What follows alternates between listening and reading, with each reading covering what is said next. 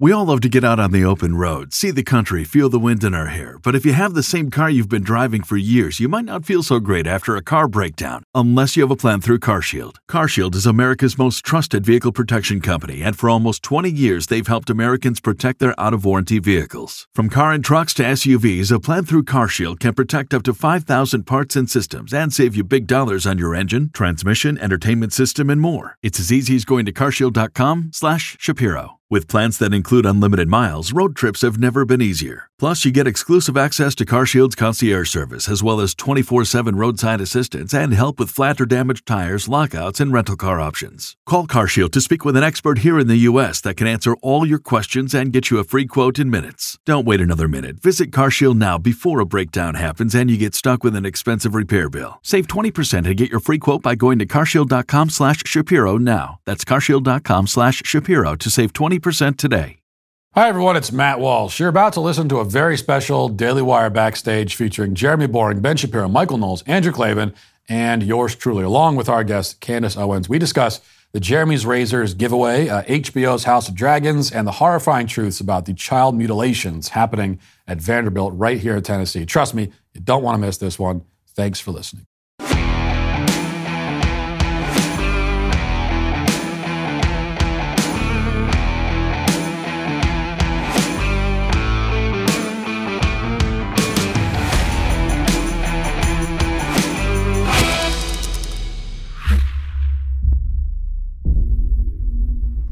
Ho, no.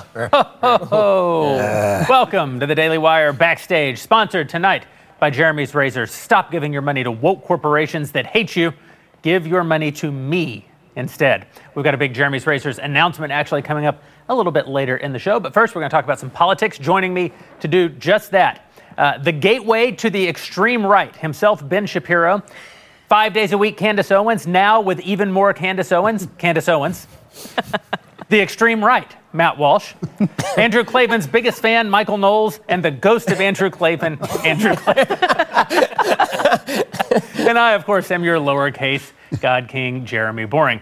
Not only do we have this great announcement coming up about Jeremy's Razors after the show, but we also have all kinds of fun things to tell you about that are going on at the Daily Wire. And one of the biggest things that's going on at the Daily Wire right now is that Matt Walsh is literally destroying Vanderbilt Hospital right here in our very own Nashville, Tennessee. Not literally. He is very much figuratively destroying. Figuratively, literally. I want to make sure. With this kind of I want to stuff make lately. absolutely sure that the police and all the enforcers on Twitter know that Matt is not literally destroying this hospital. Matt, tell us what's going on.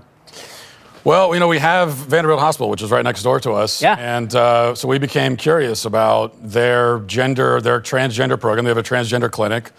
And so we started digging into it. We spent a good week looking into it. And the interesting thing is that all of these gender clinics across the country have been just posting videos with abandon, admitting to all kinds of horrific things. But then over the last... Nothing. Right, exactly. And over the last couple of months, as the terrorists like myself have been calling attention to it, now they're going through and deleting things. So it's a little more difficult than you might think to find some of this stuff. But we went through and you kind of see the story, and you see it all through the videos they've posted. The clinic opened up in 2018, and there's actually a video that we posted on Twitter of a doctor there explaining how she convinced Vanderbilt to start a transgender clinic, and she said that It's mercy, compassion for children who are living with gender dysphoria. Right. Well, she said we told them it's the right thing to do, but also there's a lot of money. It's a big money maker, and she goes through all the money they have to make with these gender surgeries. And the interesting thing about that is that she acknowledges that the reason why these surgeries are so profitable is because of all the follow-ups. So. It basically, when you do the surgery to someone, it means that they're now condemned to a life of returning to the hospital over and over again. She said that she boasted that bottom surgeries for women, for example, making a fake penis is worth $100,000 a pop to the hospital. How large is the fake penis? Because I'm a wealthy man. It's, I don't know. I didn't get that deep into the research, but Get back to me. And then you get they start the transgender clinic, and then now they're concerned that there might be staff members at the hospital that aren't on board with doing these kinds of things. We have another video of a woman at a lecture talking to staff members at the hospital, telling them that if you conscientiously object to performing these surgeries, That is problematic. There will be consequences, and you shouldn't work at Vanderbilt. Now, I'm not a lawyer. I'm pretty sure telling someone explicitly that if you use your religious freedom, there's going to be consequences for it doesn't seem legal to me. And then they also, they still were not sure that staff members were fully on board, so they started a first-in-its-nation program called the Trans Buddy Program, where they have these volunteer activists, trans activists in the community that will come in and attend appointments with trans patients to, they say, watch the doctors to make sure monitor the doctors to make sure that they're not unsafe, which means that they're not misgendering. And they say that this is available to children too. And then we get to the children piece of this. And if you dig deep enough, you can find that they give chemical castration drugs to children. They sterilize children. They give irreversible hormones to children as young as 13. They admit all this on video. They do double mastectomies for girls as young as 16. Some of this they've deleted from the sites where they put it, but it's all there. So kind of to review, they started doing this in 2018 because of the money. They admit it. They threatened doctors to make them go along with it. And now they're chemically castrating and sterilizing children. And it's all there right next Candace, you had Perez Hilton on your show just this week to talk about his position is that this is all fully reversible, right? Yeah, I mean, his position, to me, really reflects the left's position. It's very emblematic of it. He just views this as an opinion. And he kept saying this word over and over again. Well, it's just my opinion. It's just my opinion. It's like, you are entitled to your own opinions, but we need to have a fact-based discussion when we're talking about the mutilation of children, because that's what it is. And I think the thing that was sad in having that discussion is I was very open.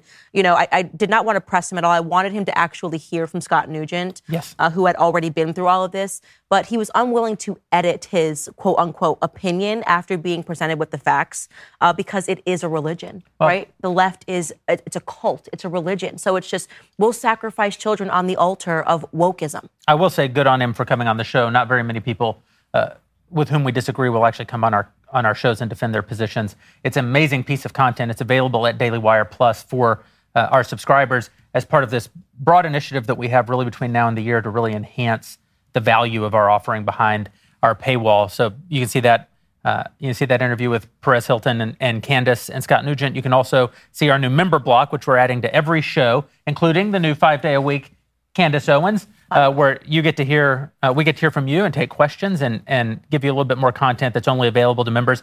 And that includes this show. So immediately following this show, we'll have 20 minutes devoted just to interacting with our Daily Wire Plus members. As a sign of our appreciation, they're truly who keep us in business. And so, again, we're trying to really enhance that. And I think one of our great pieces of content so far is this terrific interview that Candace did with Perez Hilton. Matt, you're obviously on kind of a one-man crusade here, trying to expose exactly what's happening in these hospitals and happening to kids around the country. What is the reaction? What are you actually hearing out there in response to the work that you're doing? To this thing about Vanderbilt, the reaction has been, it's been pretty extraordinary just in the last couple of hours. I wasn't totally sure how people would react, because we've heard a lot about these hospitals recently. I don't know if it just all kind of becomes background noise, but I think that the one thing that is very clear to me from making the film What is a Woman to everything else we've been doing, that people really just don't know. They don't realize that this stuff is happening. I think the average American, if you go up to them on the street, even now, and you bring up, that children are being castrated, they would say, well, that's not happening. And it's like, of course, that's illegal. Yeah. But it is happening. It's happening in every state, and it's not actually illegal in any state. It is not currently illegal to chemically castrate children in any state.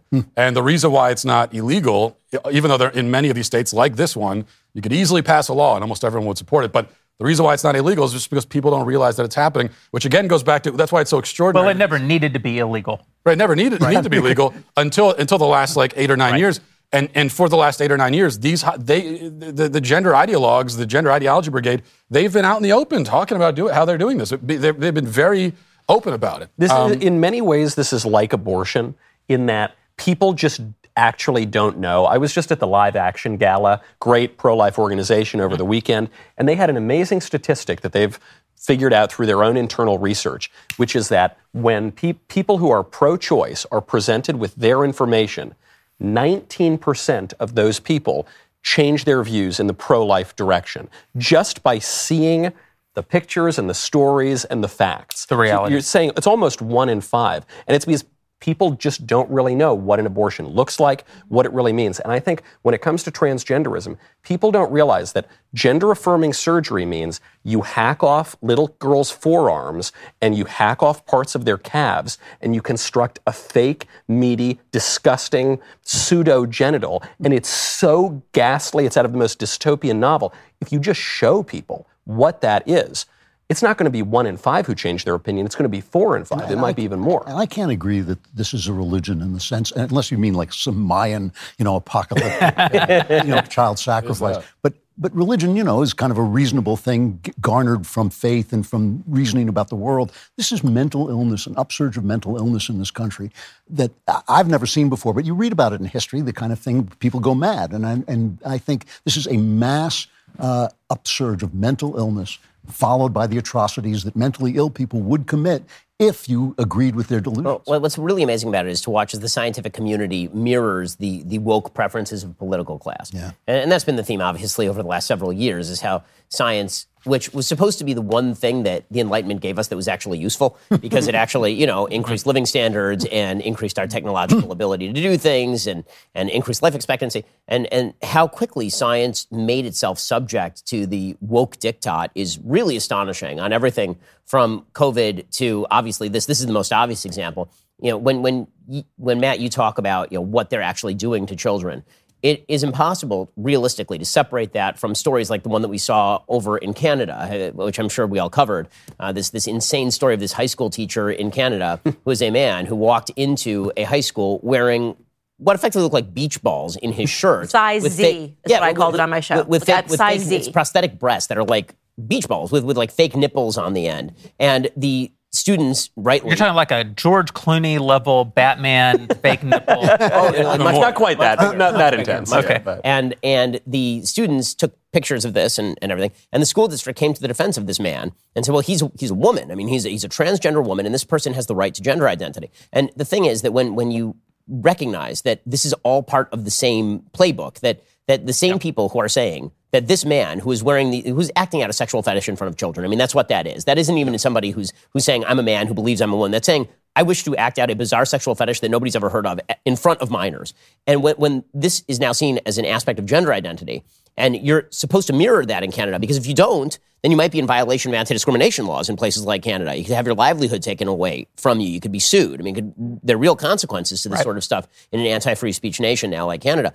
That is part and parcel of the scientific community in the United States and Canada and other places that buy into the idea that boys can become girls, girls can become boys, and the way that all of this works is that you just hack some body parts off of people and you sterilize the children. But what about in America now? So obviously America's hat up in Canada always does crazy stuff, avant-garde. But what about in America? After Bostock, after a conservative Supreme Court justice sided with the libs and enshrined SOGI, sexual orientation and gender identity, into civil rights law, what if this happened at a school in America? Would you see the same kind of arguments? I mean, you definitely could. You definitely could. I mean, in fact, there was a case that just came up in Montana in which a judge ordered the state legislature to pass a bill. The state legislature said you are not allowed to change your birth certificate to your new assumed gender. If you're born male, your birth certificate stays male because you were born a male. The judge overruled that law, struck it down, and said that he would hold in contempt anybody who continued to maintain that you could not change the sex on your birth certificate, which is the ultimate retconning of science. Because that's right. No matter what you are or say you are now, when you were born, we knew exactly what you were. I mean, you could just look at you and we knew what you were. And so, 100%, this is a serious issue. And what the Supreme Court seems to be doing, and it's really quite frightening, is they are doing what they call the Utah Compromise. The idea being that they are going to expand anti-discrimination law to include sexual orientation, gender identity, but then they'll have religious clawback. So if you say you're a religious person, then there'll be a carve-out for you. But here's the thing. You shouldn't have to be a religious person to say true things about gender identity and sexual orientation. You should not. As we saw at Vanderbilt, if you supposedly when you want to use your religious exemption, there can still be consequences. Right, because what they always say about religion is that religion is just cover for your bigotry, right? This is the line you always get, is that it's not really that you have a really religious belief that, for example, men are men and women are women, and that there are hierarchies in terms of the morality of sexual activity.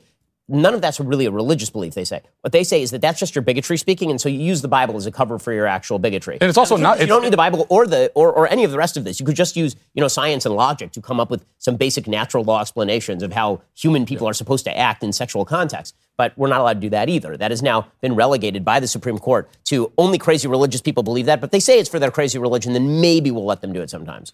Yeah. Well, this very issue, of course,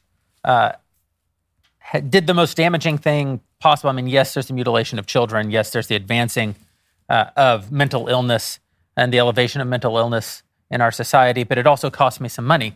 What happened is Michael, Knowles, and Candace had a conversation, not on the Daily Wire at all, about gender dysphoria, and our friends over at Harry's Razors, for whom we had been advertising for some time, sharing the goodwill of our audience and exposing them to their products, decided that they not only weren't going to put up with you guys talking about that on some other platform, but they were also going to condemn our audience as being, having values misalignment and being retrograde and all this stuff. I don't remember their exact irreconcilable differences, essentially.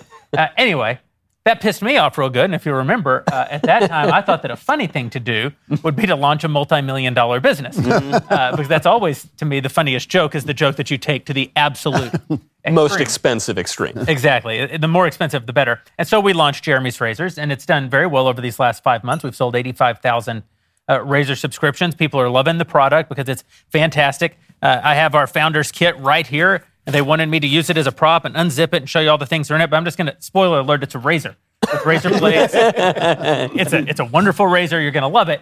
But what's happening next with Jeremy's Razors? This is the question I always get. And it occurred to me that there's a real problem. Obviously, if you want to stop giving your money to woke corporations that hate you, you're giving your money to Jeremy's Razors. Mm-hmm. Obviously, you're not buying, if you're watching this program, you're not buying your razors from Harry's or Gillette anymore. And literally propping up their socialist, leftist fantasy agenda with your money. But what about your friends? Mm-hmm. Right? Mm-hmm. You've still got... If your friend thinks Taco Tuesday is a form of cultural appropriation, they need a Jeremy's Razors. They do. If your friend... They wrote these. These are not my lines. Preach, Jeremy. If your friend insists that fantasy football draft should start with a land acknowledgement... So we're launching this amazing competition, the contest for a car over at jeremysrazors.com/play. And here's the thing. You can send out a unique referral link. You can start sharing that around to your friends, and someone is going to win the God King's McLaren. So I know if you're watching this show, you're probably watching it Backstage Live when I said it's not actually my McLaren. But here's how far I'm willing to take a joke. I bought the damn McLaren. I bought the McLaren so that I could give it away to whoever actually wins the contest for the car and refers the largest number of people, rescues the largest number of their friends from the tyranny of woke razor companies. It should be you. I'm just going to tell you, I bought the car. I have not driven it. I drove the car once in the commercial, so it's used. God Kings don't drive used McLarens. Mm-hmm. So it's in a very lovely air-conditioned facility here in Nashville, and it's just waiting to become yours. Head over to jeremysrazors.com/play. Get your unique referral code. Send it around to your friends. Rescue them from the tyranny of woke razors. They'll get $12 off of their Founders Series shave kit. You'll get credit for that you can put against all the sort of upcoming Jeremy's products. By Black Friday, we're going to have, well, I won't spoil it here. That's another announcement. Lots of amazing new products are coming. And most importantly, you'll get points in the race to win the God King's McLaren. You'll also get points by referring Daily Wire Plus memberships to your friends. So get out there. We've got 6 weeks. On November 1st, we're going to declare the winner. They're going to get those keys to that beautiful McLaren 600. It's one of, there are fewer than 600 of these were even made. It truly is an unbelievable vehicle, and I truly can't be seen in a used sports car. So head over again, jeremysrazors.com/play. We're kicking this off right now. In fact, Michael, you were a part of the actual release video. I was in the video. I was in the McLaren. I may have been in the McLaren more than you have been in the McLaren. Certainly. I think I know the answer to this because, as I just mentioned, to you, the funniness of the joke depends upon how expensive it is. Yes. Are you actually giving away the McLaren? Oh, yeah, I'm actually giving away the McLaren. As I said, the McLaren, Michael, is used. I cannot stress enough. As a partner in this business, I do wish that some things had been run by me before Jeremy went and purchased an extraordinarily expensive vehicle to give it away. You know what he was thinking? I actually bought the car personally. The business did not buy the car.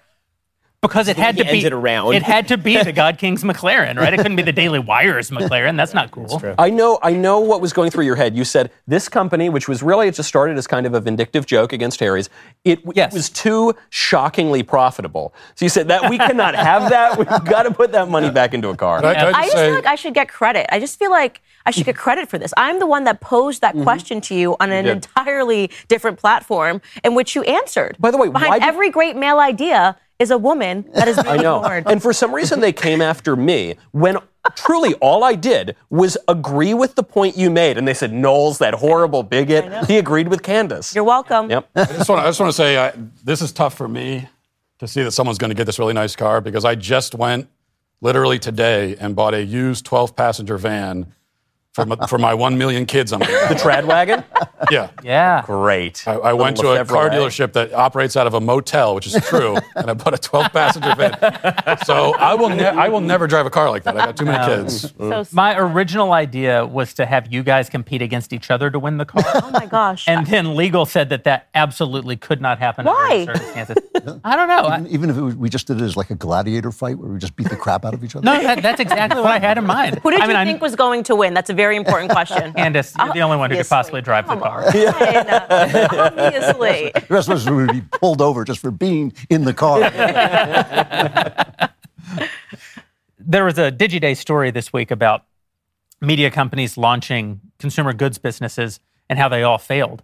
And I thought, it's so interesting that the left can't grant any of our successes. Yeah. That the Daily Wire is one of the biggest media companies, and we've launched a successful consumer goods business. So they just ignore our existence altogether. It doesn't fit their Or they try to deplatform. That's right. So the CBC this week put out a story suggesting, once again, that I'm mainlining people directly into extremism. And it was pretty great. I mean, the story itself was a lot of fun. It said, well, he is not associated with any known hate group. He does hold extremist views. And then the extremist view was that I had said that gender dysphoria is a mental illness. So me and the DSM-5. Yeah, I was going to say that used to be known. The two of us, gender identity disorder. Me and every psychologist in America.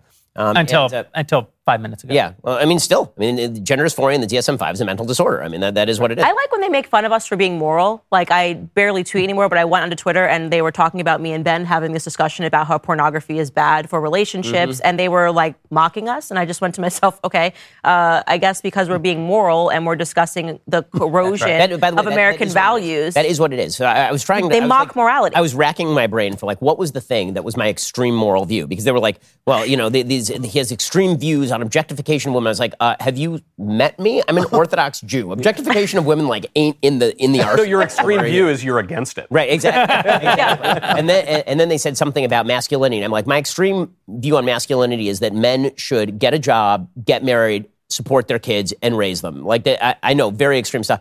And then I realized that the actual extreme view is, of course, all of those things, plus the idea that, as I said before, certain types of sexual activity are more moral than other types of sexual activity. And this is the one big thing you are not allowed to say in the United States. You're not allowed to say that any type of sexual activity is more or less moral than any other type of sexual activity, because we have boiled down identity in the United States to who you want to screw. And if you doubt in any way, shape, or form that somebody's choices on this front are either less moral than another person's choice, without even talking about government regulation, if you doubt that, then you are a bigot. Yeah. And unless you're a straight man not attracted to trans women, in which case that's true. In which case they can condemn you. That's right. Yeah. I had a conversation with a gay friend last night and it was all about this topic, the topic of identity. That the worst lie that's been peddled, I think, really on the entire country, and in particular, it's been peddled on young people and it's been peddled on gay men in particular, is that your sexuality is the central defining aspect 100%. of your identity. Yep. And partially because I'm a Protestant and a contrarian, and those two things probably go hand in hand. Identity is like one of the most important topics to me, and I think that a person should craft their identity. I think that the most American thing that one can do is not to say I'll pick on you, Michael, just for a minute. You're obviously very proudly an Italian American, and you eat meatballs. And one time, I remember an actual kill people. That's right. Piano wire. I actually remember there was a whole year where Michael would, for breakfast, bring a pizza pie to the Daily Wire. Extra large. Extra large. He was trying to get in shape for a movie that Drew and I were never going to cast him in.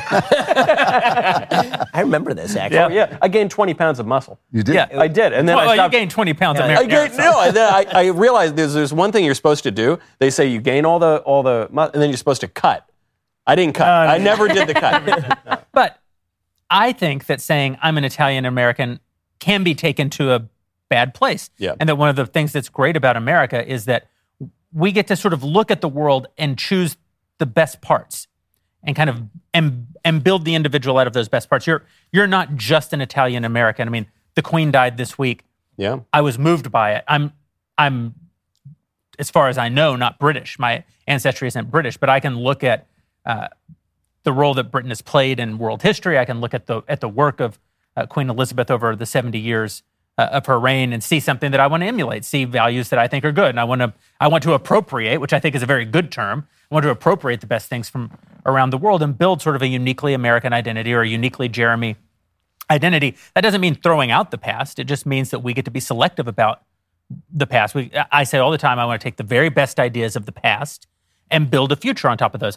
I want to dismiss the very worst ideas of the past and not include those in the future that I think that we can all build together. But what we've said to young people and gay men in America is all you are. You're not the best ideas of the past. You're not the best ideas of your heart. You're not the best ideas you've had. You're not a pianist or a cellist or a woodworker or no. That's right. You are only this thing. Well, that's a Freudian. Right? I mean, it's a takeoff on Freud. It grows from Freud, but it also eliminates the entire creative tension that America has exemplified between identity and role. You know, the idea that, yes, I want to do this, but it might be wrong. It might be bad for my spirit. Yes, I come from these descendants, but I want to go in a new way. And that creates a tension. All our movies are about this, Get Out and The Godfather, about, you know, I want to be an American, but something else is pulling me. And that is an incredibly creative way to live because it exemplifies the spiritual life. The spiritual life is that I'm in this body that wants certain things, but not all of the things it wants are good for me. And so we're in this wonderful tension. Speaking of sort of Hollywood and all of this, you can see the evolution in movies of how narrative has changed in America.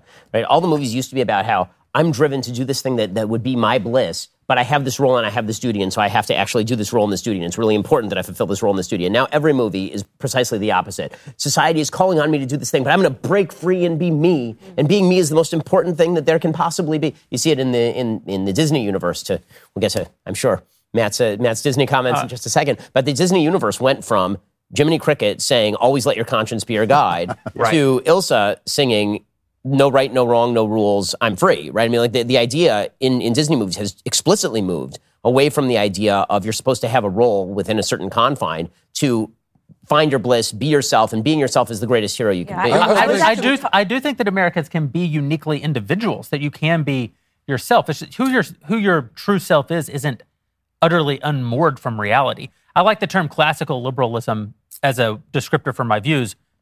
Classical is a major part of the term, right? It's not freedom it's not throw away the past and you will be free. But it's within the best ideas of the past, there is a freedom. In the religious worldview, the idea is that you are a biological being and you have to reach beyond yourself to values that are far beyond you. And you have to fulfill roles in order to reach those values, right? I mean, there's an interplay between you and civilization. The process of raising a child is taking what is essentially a piece of raw biological material and turning that into a civilized human being. This was the process of actually civilizing people. And we've decided civilization is bad. It's an imposition on people. Yep. And because civilization is an imposition on people, civilization itself must be wrecked and it must be ruined. By the way, I think that you see a lot of this in the rage at the British Empire, and the rage at Queen Elizabeth II. The idea is that great clip of Don Lemon today. The Don Lemon clip. It's a spectacular clip. But this is why I think we actually keep failing on the transgender stuff, is because we're not taking this conversation to heart as conservatives, because what we keep doing is falling into the same sort of liberal trap of reducing everything to chromosomes, to biology, and who we are and identity and rights, instead of what we're all talking about right now, which is duty and obligation. That's what Edmund Burke talked about. This is the way, I already regret that I'm going to say this, but this is the way in which Knowles is right about both the Reformation and the Enlightenment. The solution to the violence that grew out of the religious division that came with the Reformation was basically to say, to each his own. We're not going to solve this problem. We're going to separate. Do it. Say it. Say Peace of Westphalia. The Peace of Westphalia. Yes! Yes! That's a record. That's a 27 minutes. That's a record. Well, I also think. But let me just finish the idea that the more conflicts you take away, theoretically, the more peace there'll be, right? So if there's no moral arguments to be had, we won't get into moral arguments. And of course, it works like everything on the left. It works exactly the opposite. But if you remove all this tension, you remove all the source of creativity in life, all the fights between the many and the few, all the fights between freedom and equality, all those things that have been the creative engine of our lives are taken away, and you're left with nothing but this kind of flat deadness of desire where you want and you get, and then you feel bad, but you can't say so. Yep. I agree with all of this, but I also sort of feel that if you ask someone, what's your identity, or how do you identify, or where do you find your identity, I think maybe the healthiest answer to get from someone is sort of, I don't know, why are you asking me that? Because another problem is that we spend so much time, I think this was a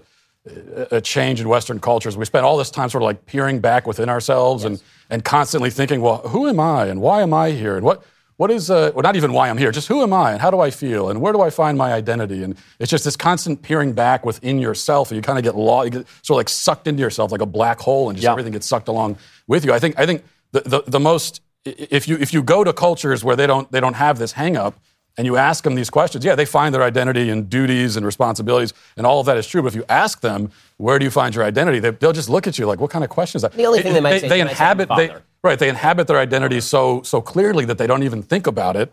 And so that's one of the problems is even by having this conversation, it's sort of like we're making identity complicated. But there is a simple answer, actually. Because of what Jeremy said. I mean, American identity is complicated. It does require, I think, more thought because we are making choices that no one has ever made I agree with before. You know, obviously, you're agreeing with me. Yeah. Well, has anybody seen the TikTok domino video of the guy telling you every feeling that he has as a domino? I thought that was the culture in a nutshell. Mm-hmm. The thing, it's a very beautiful domino thing where it falls in different ways and different colors fall over. And each second of it, he says, oh, that makes me feel good. Oh, that makes me feel angry. Now I'm frustrated. Oh, I'm so happy that happened.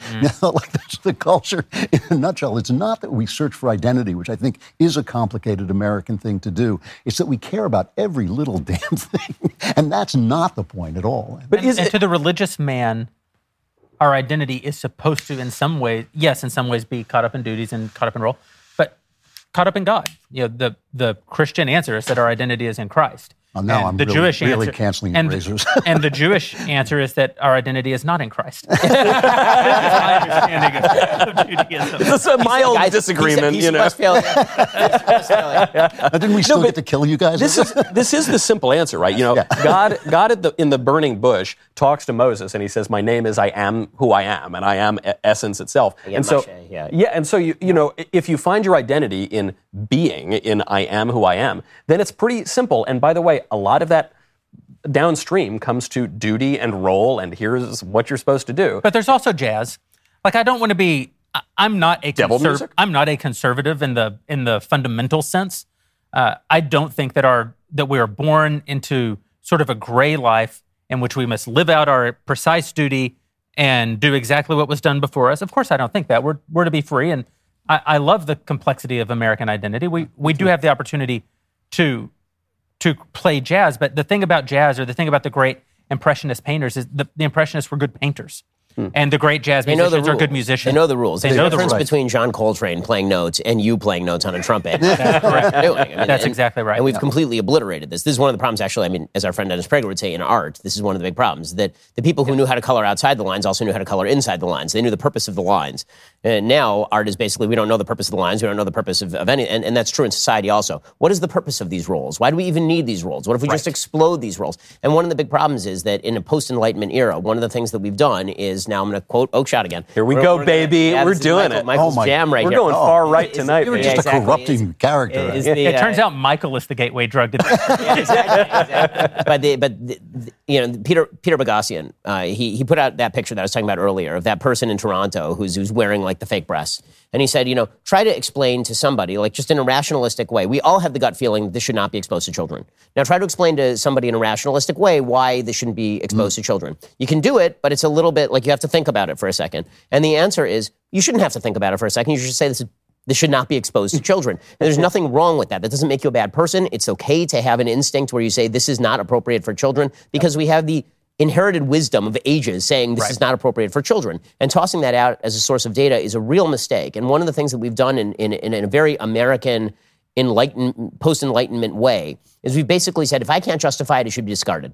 And that's not the way that you approach change. I cannot tell you how much I agree with this. I've been, for the last few weeks, I've been talking to people about things that you should just not do because you should just not do them, like chemically castrating young, healthy boys or cutting the breasts off young, healthy girls. Like, that shouldn't be a conversation. There should not be. That actually is a conversation with only one side. Stop doing that. Right. And you only have to go back. I mean, I know this is it's become such an overused trope, but it's still a good thing to remember that the logic, so many of the Nazis who were tried after the war said, well, this wasn't my business. This was the business of medical people. And you'd say, why medical people? Well, it was death. That's a medical thing, so I didn't have to deal with it. You think there are certain things that you do where you just say, don't do that. Now, it's good to live, I'm sorry, I'll back out, but it's good to live in a culture. A free culture has a healthy left. And a healthy left should be able to ask incredibly challenging questions. They should posit questions I can't say that they should posit, should we chemically castrate children, but many of the things that we discuss should be posited. But where we've arrived in critical theory in this country is that simply by positing the question, you've abolished the standard. Well, that's what's wrong. They reverse the burden of proof, right? Right. Normally when you come and you actually change a thing, the burden of proof is on you to demonstrate why the thing should be changed. Instead, what they've said is, we don't have to show you why the thing should be changed. We don't have to show you what the effect will be of changing the thing. Me asking you to justify it. And if you don't give me an answer that I like, I can just blow it up. Yep. And that's not the way that good change ever gets done. I mean, if you were to design a device in a lab and somebody designed half of it, and you came to them and you're like, I want you to explain every little bit in pieces. I don't like it, you smash it. And you have to explain what you're going to do next with the pieces that are there that is going to be better than what's already been built. And the left feels no onus to do any of this. They just believe that if you destroy all the pieces of this particular machine, they can, just on faith in themselves, that they can rebuild this incredibly complex structure that, by the way, was not actually thought out. It evolved over time. This is the truth about human systems. Human systems are evolutionary. They are not rationalistic. Now human systems. Burkean too. You're quoting. No, this is all. I mean, this was all well known. I mean, even the people who we talk about as classical liberals, until you got to basically John Stuart Mill, even they acknowledge that most of the things that we believe are not things that we can actually rationalize. I mean, David Hume says this, right? And David Hume is a real classical liberal. So even classical liberals understood that you inherit wisdom and that most wisdom is not something that came up out of your head tabula rasa. And this idea that you can just create a system of rules based on your own logic is completely insane. Matt, we interrupted you a few times. Yeah, I think the left's, that's why the left's basic tactic here is to make simple things complicated. Yeah. They don't have to explain anything. The point you made about burden of proof is so important. I think that's exactly the point. If somebody comes along and says, my pronouns are Z's or Zem, why won't you use them? Why won't you use the pronouns? It's like, no, you tell me why I should. Give me a good reason why I should. It's on you. But I also think that all they do is they take these very simple innate things and they don't offer any evidence. They just throw a lot of words and make it very complicated. I mean, The Atlantic had an article about why, actually we shouldn't be sex segregating sports. Everyone thinks we should, but we shouldn't. Then you read the article, and the article actually links to studies too. I read the studies because nobody actually does it. There's nothing there. It's just a bunch of words. There's no conclusions. It's just all it is obfuscation to make it seem complicated. At the end, they hope that you kind of throw your hands up and say, I don't understand this. And then they come along and say, well, I've got the credentials. Jack Turbin, this another one of these gender ideology doctors. But he's been to every fancy school in America for 37 years. Right. He tweeted this week that he's got 15 years in Ivy League schools. So basically just back away and leave him alone. But it's like, you spent 15 years in Ivy League schools. You know less about biology than my 5-year-old. But I guess how is that? My point, I got to give Jack Turbin a little credit. I mean, I've been fighting Jack Turbin online and many, I remember that guy first popped up and he seemed so crazy, and he is so crazy. But his point in that tweet where he was bragging about all his stupid degrees, 15 years at Harvard, he doesn't know what the difference between a boy and a girl is. But he said, the best you guys on the right can come up with is talking about chromosomes. And that's actually not true. What we're saying is that men and women are different, and you can see this in chromosomes and elsewhere. But furthermore, men have an obligation to act like men, and women have an obligation and a duty to act like women. And there's actually a role for people in society. And that, I think, would make the guy's head explode. This is why it's very important that Candace not get any credit for anything that she does. And I want to talk about how little, because women are to be seen and not heard. And I want to talk about specific instances of Candace rightly not getting credit for her brilliance. But first. So, if this conversation makes you want to die the way it does me, well, you might want to think at this point about getting some life insurance. We pay hundreds of dollars per year to protect our homes, our cars, even our phones. Too many of us aren't taking steps to protect our families' finances. I mean, the fact is, you need life insurance. I mean, bad news. We're all going to buy it. You know, that we all go out only one way. Policy Genius is an insurance marketplace that makes it easy to compare quotes from top companies in one place to find your lowest price on life insurance. You could save 50% or more on life insurance by comparing quotes with Policy Genius. Options start at just $17 per month for $500,000 of coverage, although not for Andrew Klavan. Just head on over to PolicyGenius.com, get personalized quotes in minutes, find the right policy for your needs. The licensed agents at Policy Genius work for you, not the insurance companies. They are on hand to help you throughout the entire process and make sure that you can make the decisions that you make with confidence. They're not going to sell your details to third parties. They're not going to add on any extra fees. Policy Genius has options that offer coverage in as little as a week. They avoid the unnecessary medical exam. So head on over to PolicyGenius.com, get your free life insurance quotes, see how much you could save before you expire, from another Piece of Westphalia reference. April 22nd, the year of our Lord, 2022. Our friend, Jack Posobiec, busing illegals to D.C. doesn't seem to be doing much of anything. In reply, Candace Owens, now 5 days a week at Daily Wire Plus. Bus them to Martha's Vineyard. Wow. Behold! Behold the policy genius. We'll never get credit for this. I was just like, am I really not going to get credit for this? His whole team follows me. We're just going to go ahead and let him say this was his genius policy idea. I was like, okay, that's fine. He didn't bust them, though. He flew them. That's true, and I just tweeted, so I guess he did. He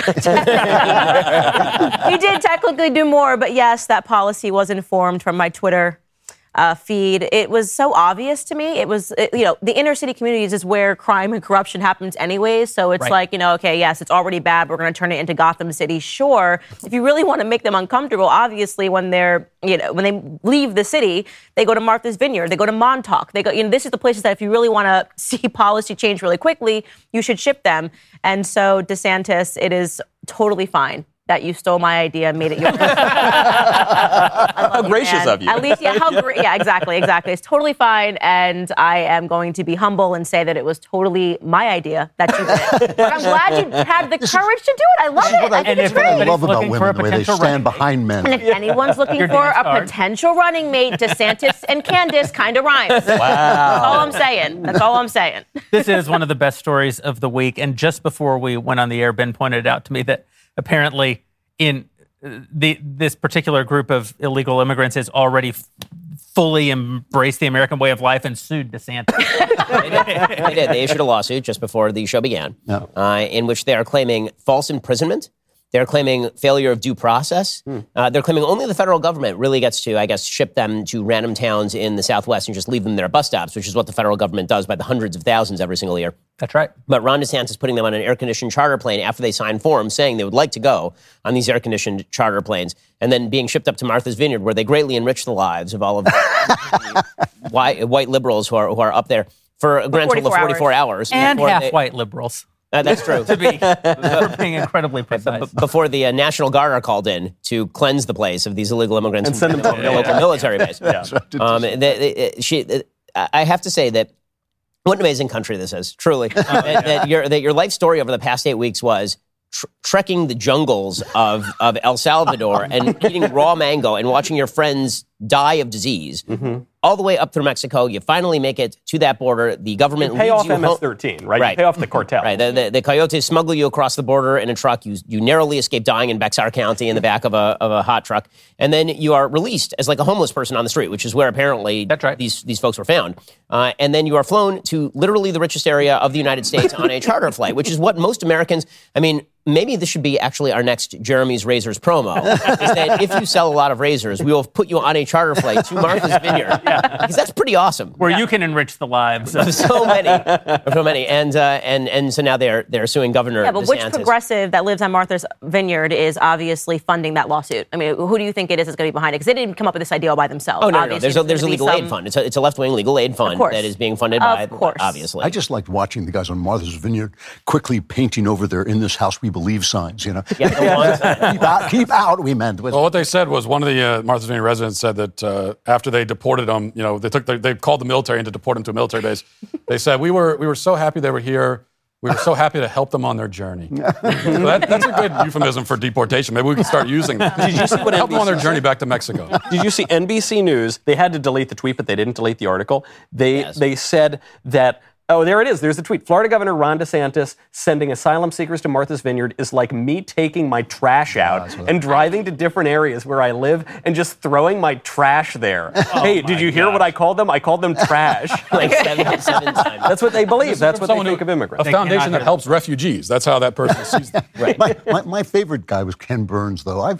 Ken Burns is always kind of stuck in my craw. He's always getting this kind of, this brilliant, the documentarian. He's brilliant. So he's just done a documentary on America's role in the Holocaust, which, by the way, was basically zilch. I mean, we don't have control over everything. FDR didn't agree. What's that? FDR didn't agree. No, but still. So he's done this thing, and it's getting brilliant. That's all it gets. He's on CNN, and a guy compares shipping these illegals to Martha's Vineyard to shipping Jews to Auschwitz. And Ken Burns nods and sort of picks up the idea and kind of goes with it. And I thought, a man that shallow is essentially two-dimensional, you know? I mean, no wonder he's working in film, because film really only has two dimensions. And I thought this guy should not be allowed to say anything. The words Holocaust should not be allowed to come out of his mouth after saying that. Because, I mean, you know, aside Don't from... you see the similarity? Yeah, They're exactly the same. Exactly. The golf courses are better on Martha's Vineyard, but you didn't need them in Auschwitz. Also, all the people in Martha's Vineyard did was also put them in buses and ship them away. Yeah. That's what the federal government does. But when they do, the federal government does. That's right. The federal government leaves the border wide open, basically begging people to cross the Rio Grande and drown. How many migrants are dying every year of dehydration in the back of vans, are dying, being washed away down the Rio Grande? And meanwhile, we're told that Joe Biden, he can't be bothered. You saw today that Joe Biden was asked about the fact that DeSantis has said that he's going to ship some illegal immigrants up to Rehoboth, Delaware. He's going to ship them up to Biden's vacation home, wherever it is. And Biden was like, well, you know, the weather's real nice here this time of year. It's like, well, I thought it was your job to take care of these people. I thought this was your job. That's right. Eric Adams had a pretty wild exchange on Jake Tapper where he was talking about how terrible it is. All these people are being shipped here, and it's just so terrible, and it's straining our social services system, because when you ship 11,000 illegal immigrants since May to a city of 8.5 million people, that strains the social services system, but it does not strain the social services system of Yuma, Arizona, population 97,000. They have 100,000 people sent there every year. That doesn't do anything. And then Eric Adams is asked by Tapper, so would you say to Joe Biden that he needs to get control of the border? He's like, no, this is a humanitarian problem with a human cause. He's like, well, is that human Joe Biden? No, it's not Joe Biden. It has nothing to do, but the federal government should be left in charge of this issue. I will say, when you're explaining, you're losing, and the left has been explaining an awful lot on this particular issue. I do have to say, I thought DeSantis, the guy's a boss. I just love the guy at this point. You know, I thought it was one of the great political moves of all time. I do have a heart for these poor people. I hate to say this because Shapiro will kill me about it for the weeks, but I have a heart for these poor people who are gotten involved in the fact that our politics has collapsed into absurdity. You know, so I mean, DeSantis is doing absolutely nothing that the federal government hasn't done. But at the same time, these people are being, these poor, desperate. I don't have the same heart. What do you mean? I mean, they're opting into. They're opting into this. They're not going. I thought it was Shapiro was going to come them out. Yeah, like taking them out of these South American cities and forcing them to come to America and be dealt with like political ping pong. It's like they're opting into this. No, but I'd opt into it. But they're opting into. I would opt into it if I were them too. Yeah. I mean, the truth is, America is a place that calls forth the dispossessed, right? That's part of what we do. The problem isn't even that we have open borders. I mean, open borders is bad, unsecured borders is bad, but America actually always has been incredibly pro-immigrant. The problem is that in the second half of the 20th century, the left did away with the idea of the melting pot. They did away with the idea that people need to assimilate into our... Yeah. There almost wasn't a distinction, though, for many hundred. You know what? I'm the only one here that's married to an immigrant, right? No, I am. Oh, crap. And we're trying to deport him, too, But by there's the a way. process. George, There's a process, and people don't realize how long that process takes. Of course. And so it's such an insult to just be like, well, America is... But the main reason, we like legal immigration. The main reason that we have all these processes is because we've actually destroyed the thing that made America able to be the most open country to immigrants in all of history, which is the melting pot and individualism. Well, once you have a welfare state and multiculturalism, that's really the big one. Now you have to close down these borders. Well, I mean, it used to be that you left a place in Europe where you had, whatever level of material well-being you had, to go to a place that was a literal wilderness, and there was nothing really here. There wasn't a lot here. And even if you're talking like early 20th century, for you, there really was still not a lot here. You were arriving here dirt poor, not knowing the language. So what that meant, and there was no welfare system. So the basic idea was that maybe if you were lucky, you had some distant relatives who were here who would prop you up for a few months while you learned to stop speaking Yiddish and you started speaking English, which is exactly what happened with my relatives, 4 generations ago, and they came in 1907. But the basic idea was that we were drawing the best, the most entrepreneurial, the people who are the most risk-seeking to the United States. And there's still a lot of those people who I think want to get here. But when you have a welfare state, and basically the idea is you get here and we are going to provide you all of these fulsome benefits, of course it changes the math. And that's not just in the United States, that's in Sweden. Why do you think a right-wing government just took a seat in Sweden? But why are we doing this? I think that's kind of a question that is on a lot of people's minds, is why is America doing this? Because people keep saying, like, open borders, it's bad policy. No, it's actually good policy for the left. They're doing this intentionally. Also, today... We predicted that when they got power, the first thing they were going to do was try to flood a bunch of illegal immigrants over it. And they pretend that this was some wild conspiracy theory and it wasn't actually true. Sounds like a great replacement theory to me. You're going to get canceled for that. Whoa. But I've been saying it forever. They want to replace Black Americans, right? I think that what we're seeing and what has been shown is that obviously Black Americans are the most impacted by this influx of illegal immigration. And this was, by the way, policy work that was done under Obama to reveal that they were taking Black American jobs. This is not a conspiracy theory. It was actually a congressional review that was done, a policy paper. And when you talk about that, when you say, actually, I was saying this Black America like crazy, as soon as they get power, our vote is going to be irrelevant. Right. Because what they're going to want to do is they're going to suddenly say, which they have said this week, let's just give them all status immediately, right? Which means this is going to turn these people into voters. That's what they want. They're telling you what they want to do. And then again, that Black American vote, which is so significant for the left, it's not going to be that significant because they're going to turn to them like they did to Black America in the 1960s, and they're going to offer them handouts. They're going to offer them welfareism. They're going to say, well, if you vote for us, what we're going to do is give you these handouts, and these evil, backwards Republicans don't want that for you. I mean, this is LBJ 2.0, the Great Society Act. To that point, I mean, that's a really excellent point. But there is also this historical fact that for a lot of the early 20th century, we did kind of put a pause on immigration because there was so much and there wasn't enough assimilation. We had a major milestone today, which is that today, year to date, we've had 2 million border apprehensions in the United States. Apprehensions. Those are just the ones we got, okay? And it's only September, so we've got a quarter of the year left. That is an insane number. That's border apprehensions. Then you're going to have another 1 million legal immigrants. You're talking minimum 3.5. That's 700,000 gotaways. Yeah, exactly. And so when you look at the last 60 years of immigration, you are talking about the largest movement of people in recorded history. I don't think it takes a bigoted, awful, racist country to say, hey, maybe that's a lot of people that you're actively not assimilating, by the way, because the left is multicultural. I think your point about Sweden, though, is really well taken, because this is the most successful left-wing socialist country. They were completely liberal. Because they were all the same, they all agreed on everything. They could all handle the welfare because they all had responsibilities to one another. Now they've let in all these basically Muslim people. The crime has gone up. People are worried about this. They've elected really a right-wing government with some ties to neo-Nazis. And the thing that you always forget is that fascism is always a counter-revolution. Almost historically, fascism has always been a counter-revolution. So these are the actions you take that lead to fascism in reaction to what you're doing. I was recently reading Neil Ferguson. No justification. Yeah. But an explanation. No, exactly. But it's a good reason not to do. If you're looking at history and you wish to prevent fascism, you should stop pursuing policies that lead to a reaction that is fascist in nature.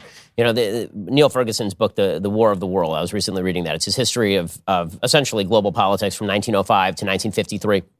And he basically characterizes World War I and II as part of the same long war. And he says, when you're looking at global conflict, there's basically 3 major factors that lead to global conflict. One is declining empire. because when you have declining empire, then you have rising nation states. Rising nation states, empires tend to obliterate a lot of the ethnic distinctions that matter because you have a greater loyalty to, say, the Roman Empire than you do to your locality, or at the very least, they've delegated power down to the local level.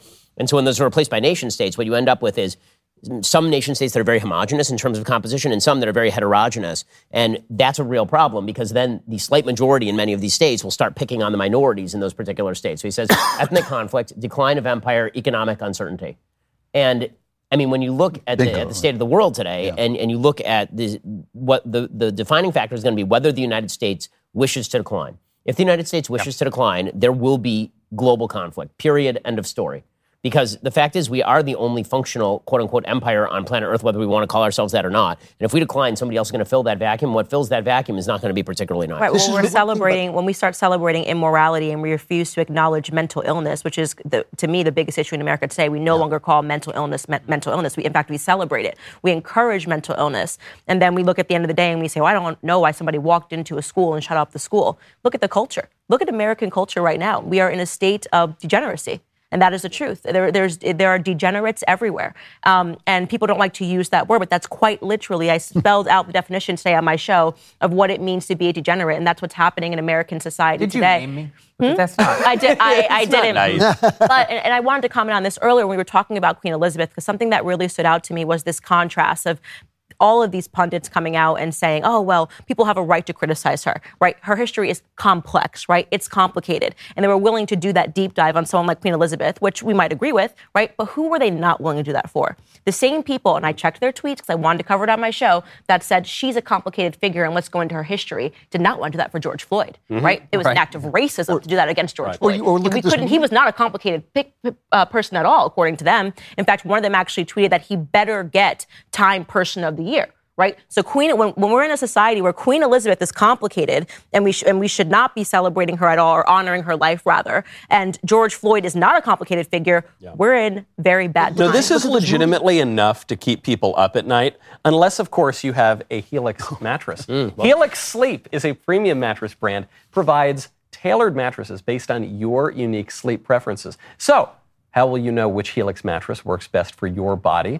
Take the Helix Sleep Quiz, of course. Find your perfect mattress in under 2 minutes. Helix knows there is no better way to test out a new mattress than by sleeping on it in your own home. That is why your personalized mattress can be shipped straight to your door, free of charge, and they offer a 100-night risk-free trial. That's a really long time. Try out your new Helix mattress, see how your body adjusts, and if you decide that it is not the best fit, you're not going to decide it. But if in some insane world that's what you thought, you're welcome to return it for a full refund. They will even pick it up for you if you don't love it. But you will love it. Helix has been awarded the #1 mattress, picked by GQ and Wired Magazine, and it is recommended by multiple leading chiropractors as a go-to solution for improving your sleep. Helix is offering up to $350 off all mattress orders and 2 free pillows for our listeners. So right now, if you want to kind of take a little trip into my boudoir, I don't know, go to helixsleep.com/backstage. This is their best offer yet, and it won't last very long.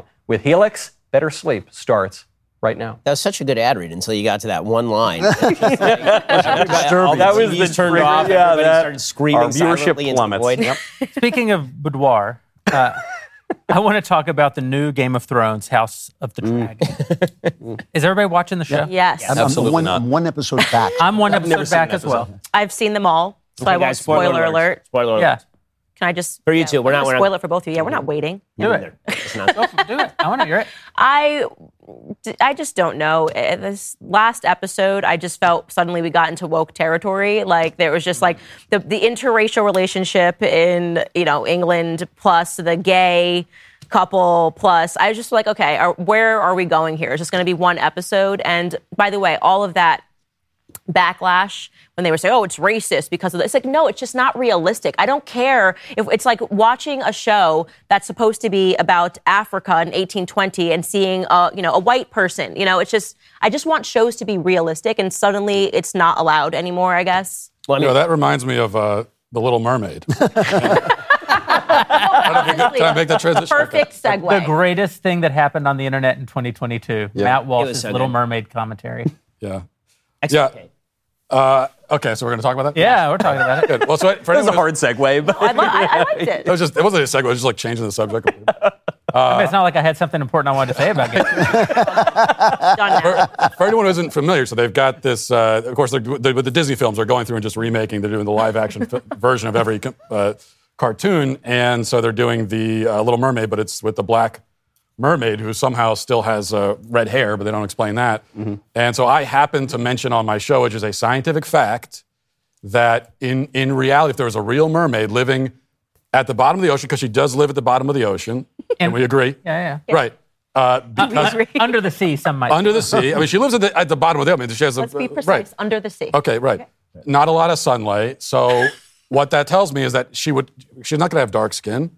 She's going to basically be translucent. You look at one of these deep sea fish, and this is the point I made on the show. They're translucent. possibly bioluminescent. Right. Maybe they glow in the dark, but they're skeletal. One of those little hideous. They've got one of those things on the head, and it'd be if you saw one in real life, you would want to marry it, like the guy does in the film. You'd be horrified, and so that's the point I tried to make. Yeah. A scientifically accurate. Right. Translucent mermaids matter. Mermaids matter. Right. I was advocating for translucent mermaids, and Media Matters takes it, and they clip it, and they post it, and they accuse me of racism because I advocated for translucent rights. Basically, I'm a translucent supremacist, I suppose. and the left just ran with it. And the great thing is that I did briefly try to explain that I was joking. I maybe sent one tweet. They're dumb as... Right. I sent one tweet, and I'm like, that was a joke, guys. And all of them said, well, now you're backpedaling. Really? You think I wasn't joking when I said the mermaid should be translucent? But then after that, you realize... You should see her skeleton, you said.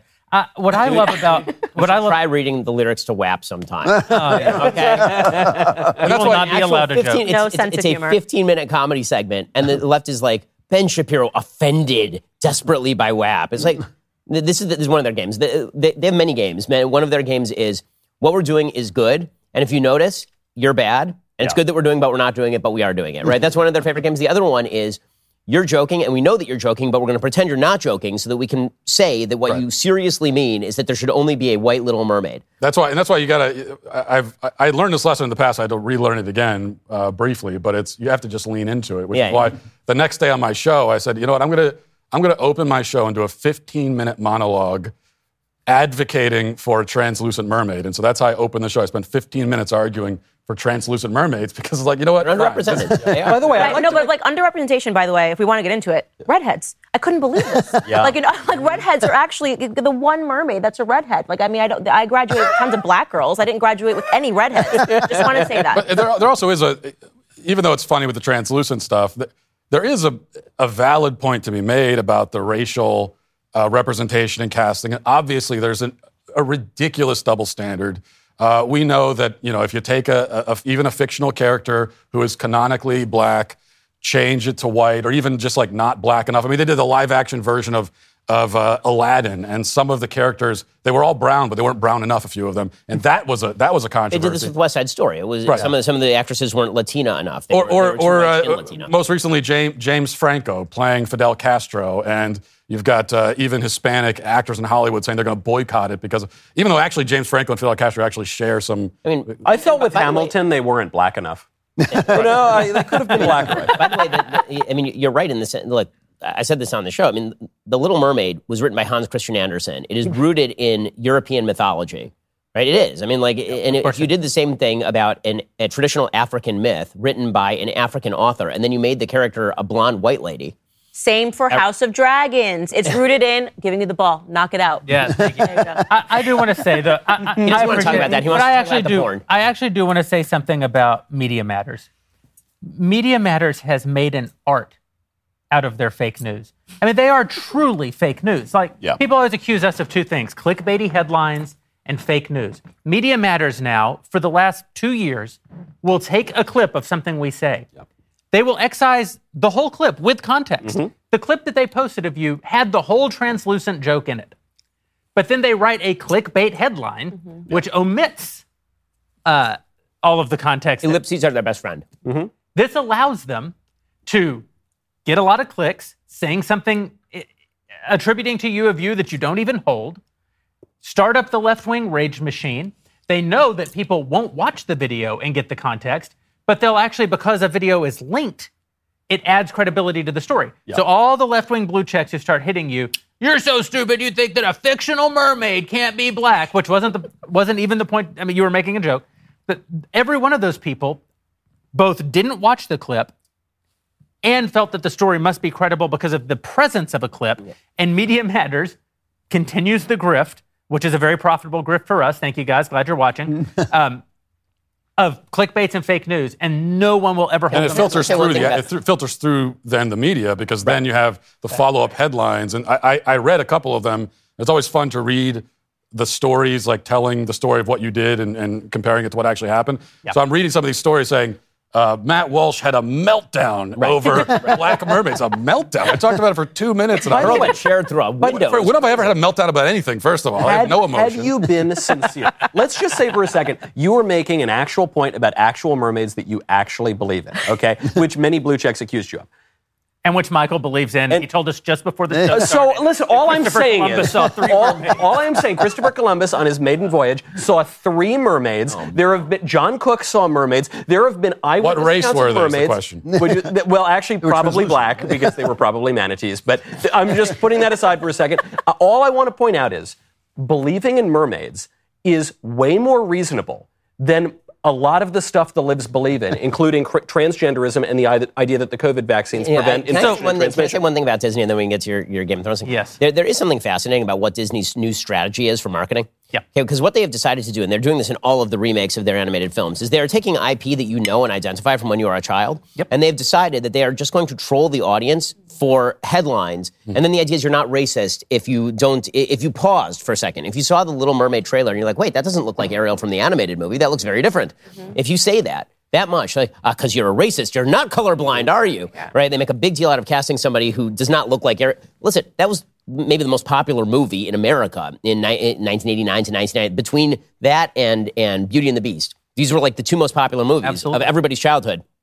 The actresses in these movies, you would think, would look like the intellectual property in the movies, and then they changed it. And so the idea is that if you notice that and you're like, oh, that's kind of strange, you're not even like, I'm against it or I hate it. You're just like, that doesn't look like what the movie looked like. Pocahontas was played by Elizabeth Warren. It would be objectively weird, right? And it's true. They do that because it's like what you always say. They want you to react, and then when you react, they call you a racist. Right, why are you noticing? Why are you noticing? But even if you don't, because it's weird. Even if you don't react, because before the whole translucent mermaid debacle, prior to that, actually nobody was actually talking about the race of the mermaid. In the Daily Beast, a day before, they had an article saying that I forget the exact phrase, but racists were, the racism, the racist backlash against the Little Mermaid is out of control, they said the headline.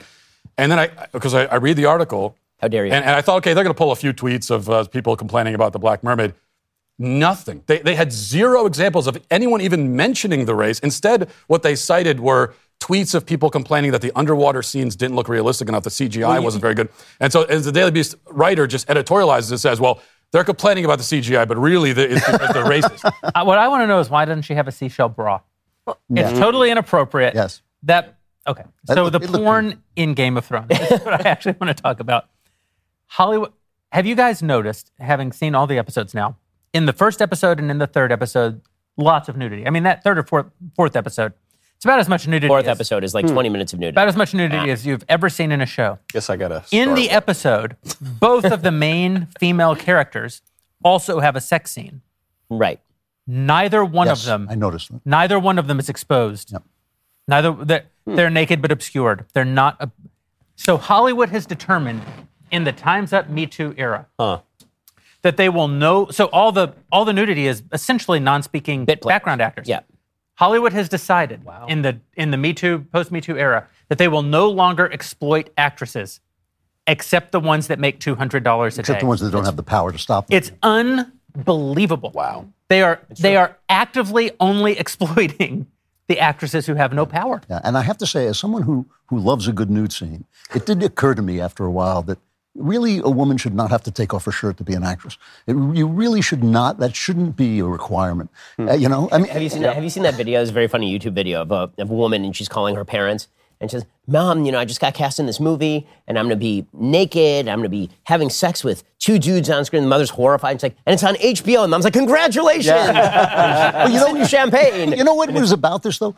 Bye Bye Birdie. Have you ever gone back and watched the real Bye Bye Birdie? It's all about it's all about the corruption of America by show business. It's actually got a very serious point. This whole thing about we're going to be on Ed Sullivan, so I don't care if they use my daughter as a sex object because we're going to be on Ed Sullivan. And that was kind of prophetic. Yeah. Well, I will say that women do objectify themselves, and this has kind of been something that I've been beating the drum about. And obviously, we notably got into the discussion about our culture's desensitization to porn. Like, my husband does not have social media. He's not on Instagram. He's not on even Twitter, but he says everything is porn. We just don't realize it. So when you open Instagram, it's just girls with their butts in your faces, their boobs in your faces, and it's these same women that will cry out and use the hashtag #MeToo and Time's Up. And it's like, you want men to treat you with more respect than you treat yourselves. And I talked a little bit about on my show today, it's 5 days a week, Candace Owens, 5 days a week. Daily Wire Plus. But you're seeing more and more of that where people somehow separate themselves, like their virtual character. It's almost like a game, like it's like an avatar. They're like, oh, well, it's totally fine that I'm online and I have my boobs out and my breasts out, but I really can't stand to see that men are objectifying women in society. We've lost respect for ourselves, and yet we think that we can then demand respect in other fields and in other categories. And I don't think it really works. You know what? I was just going back through, and I was turned on to this by Edmund Smirk, one of my favorite pseudonymous Twitter accounts. There was a clip of Catherine McKinnon, a radical feminist from 1993, and she's arguing with conservatives. And she's saying, you guys are too weak on porn. And she says, if you were sitting in a room and you heard a lady get knocked around the walls in the other room, you would run out your door, you'd knock down, you might call the police.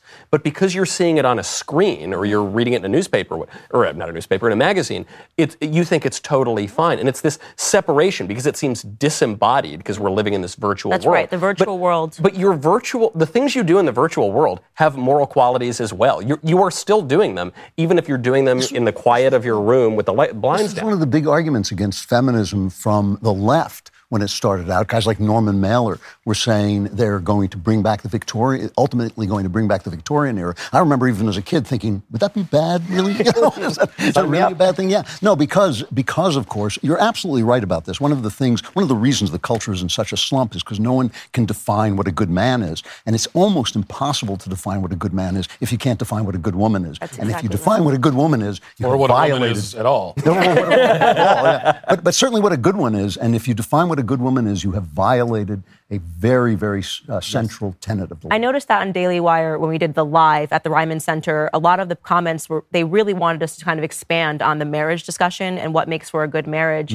And in going back to this idea of like what a good woman is, I was covering today, and it's rather innocuous, but Emma Ratajkowski is getting divorced, right? And she's sort of gloriously leaked to the press that it's because her husband has cheated on her, right? Emily Ratajkowski? She's naked all the time. I mean, for bizarre things. Like she's like, I'm protesting Brett Kavanaugh. My top's off. Why? Nobody knows, right? Nobody knows. But we've seen her naked a million times. One of my favorite actresses.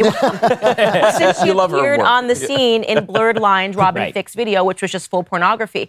And it's amazing to me that she, calls him a dog, or somebody anonymous has said he's a complete dog and he cheated on her and she moved out. And I thought to myself, have you not been cheating on him?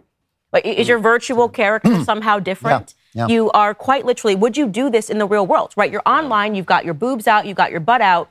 Would you in the real world sit in a room full of men and put your boobs out and put your butt out? But there seems to be this mental detachment for women where they go, I know that I can be this tremendous act of infidelity in the universe of being online on Instagram and on Facebook is okay. It's not. Well, it's this okay? You cheated on him and he cheated on you. On Ben Affleck's lap, I think you've cheated on your husband. I mean, it is fairly incredible how self-centered a society we've become when the entire pornography industry, which of course is based on the male sex drive, the idea is that women will participate in this, and then they will be offended that the male sex drive exists at the same time. So the idea is that just as when it comes to transgenderism, a person must be validated by you, right? My vision of myself must be validated by you. Now, women will pose nude, and if a man objectifies the nude woman, which is what men have done throughout human history when they see a nude woman, actually, which was originally the purpose of nudity. When that happens, then women get very offended.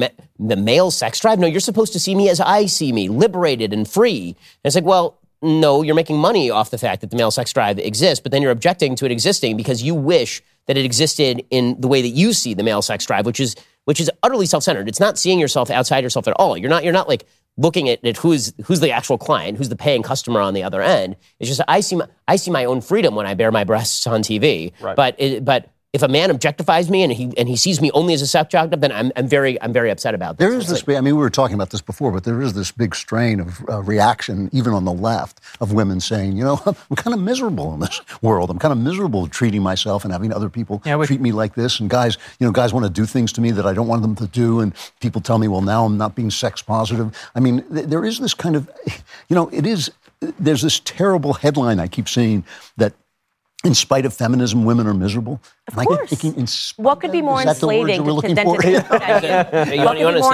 than thinking that you have to take your clothes off to be heard? Like, you could just comment on Brett Kavanaugh, but instead you have to take your top off because no one takes you seriously, and you know that. You don't take yourself seriously. And you're right that they do. It's all the joke. It is all the joke from Arrested Development. My eyes are up here, Michael. Yeah. Right? You've got the gal who is so obviously putting her breasts in Michael's face, and then he doesn't look. Yeah. But she wants him to look so bad, and she repudiates him anyway. My eyes are up here. That's the whole thing. There's a great video that was going around of this woman. She's a conservative, and she's wearing a 1950s housewife outfit, and then she's also wearing like the 2022 blue-haired MSNBC glasses outfit. And she's talking. It's supposed to be a conversation across time. And the 50s housewife is like, "So, how's the future? Are you doing well?" And she's like, "Yeah, everything's amazing over here." And the 50s housewife is like, "So, do you have any kids?" She's like, "No, I have no kids, but I have 3 cats." She's like, "But you have an amazing boyfriend." She's like, "No, I have no boyfriend, but I can have sex with whoever I want." She's like, "That sounds terrible. Are you happy?" She's like, "Well, I don't have kids. I could take a magic pill that gets rid of the kids, or I could just abort the kids." And she's like, "Well, yeah, but is this, in the end, is this making you feel more happy?" She's like, "Well, I do have a pill that makes me happy." It's like, it's a sad, satirical stab at the state of things today. So we're going to go to Members Block, which is the brand new thing we're doing here at Daily Wire for Daily Wire Plus members who make it possible for us to stay on the air. First, I always like to point out when our friends from Legacy Box come to see us, because it's always the case, without fail, that they do not pay for an ad on the days that they come to watch Backstage. And I think that it's a kind of manipulation. I think they know he's going to say we're one of the longest sponsors on the program, and we're a great product. We preserve priceless memories that will disappear with time. LegacyBox.com. There's probably a great discount right now. The best thing you can get for your parents. Yeah. So, anyway. But we won't do it. No, I'm not going to do it this time. Under no circumstances. Head over to DailyWirePlus.com if you're watching on the YouTubes. Join us for Members Block by becoming a member. Hit that subscribe button and please contribute to our ability to continue to bring this great content. But you'll be able to ask us all kinds of questions. Who do we think is Joe Biden actually running in the election? Will Jeremy actually say purple giraffes like the Daily Wire superfan group chat wants him to? That's true. They were all in this little group chat saying, will he say purple giraffes, purple... I don't know what it means. You won't do it. I'm not going to do it. No. They're no better than LegacyBox.com. Hit that subscribe button. Join us for Members Block, which is starting right now.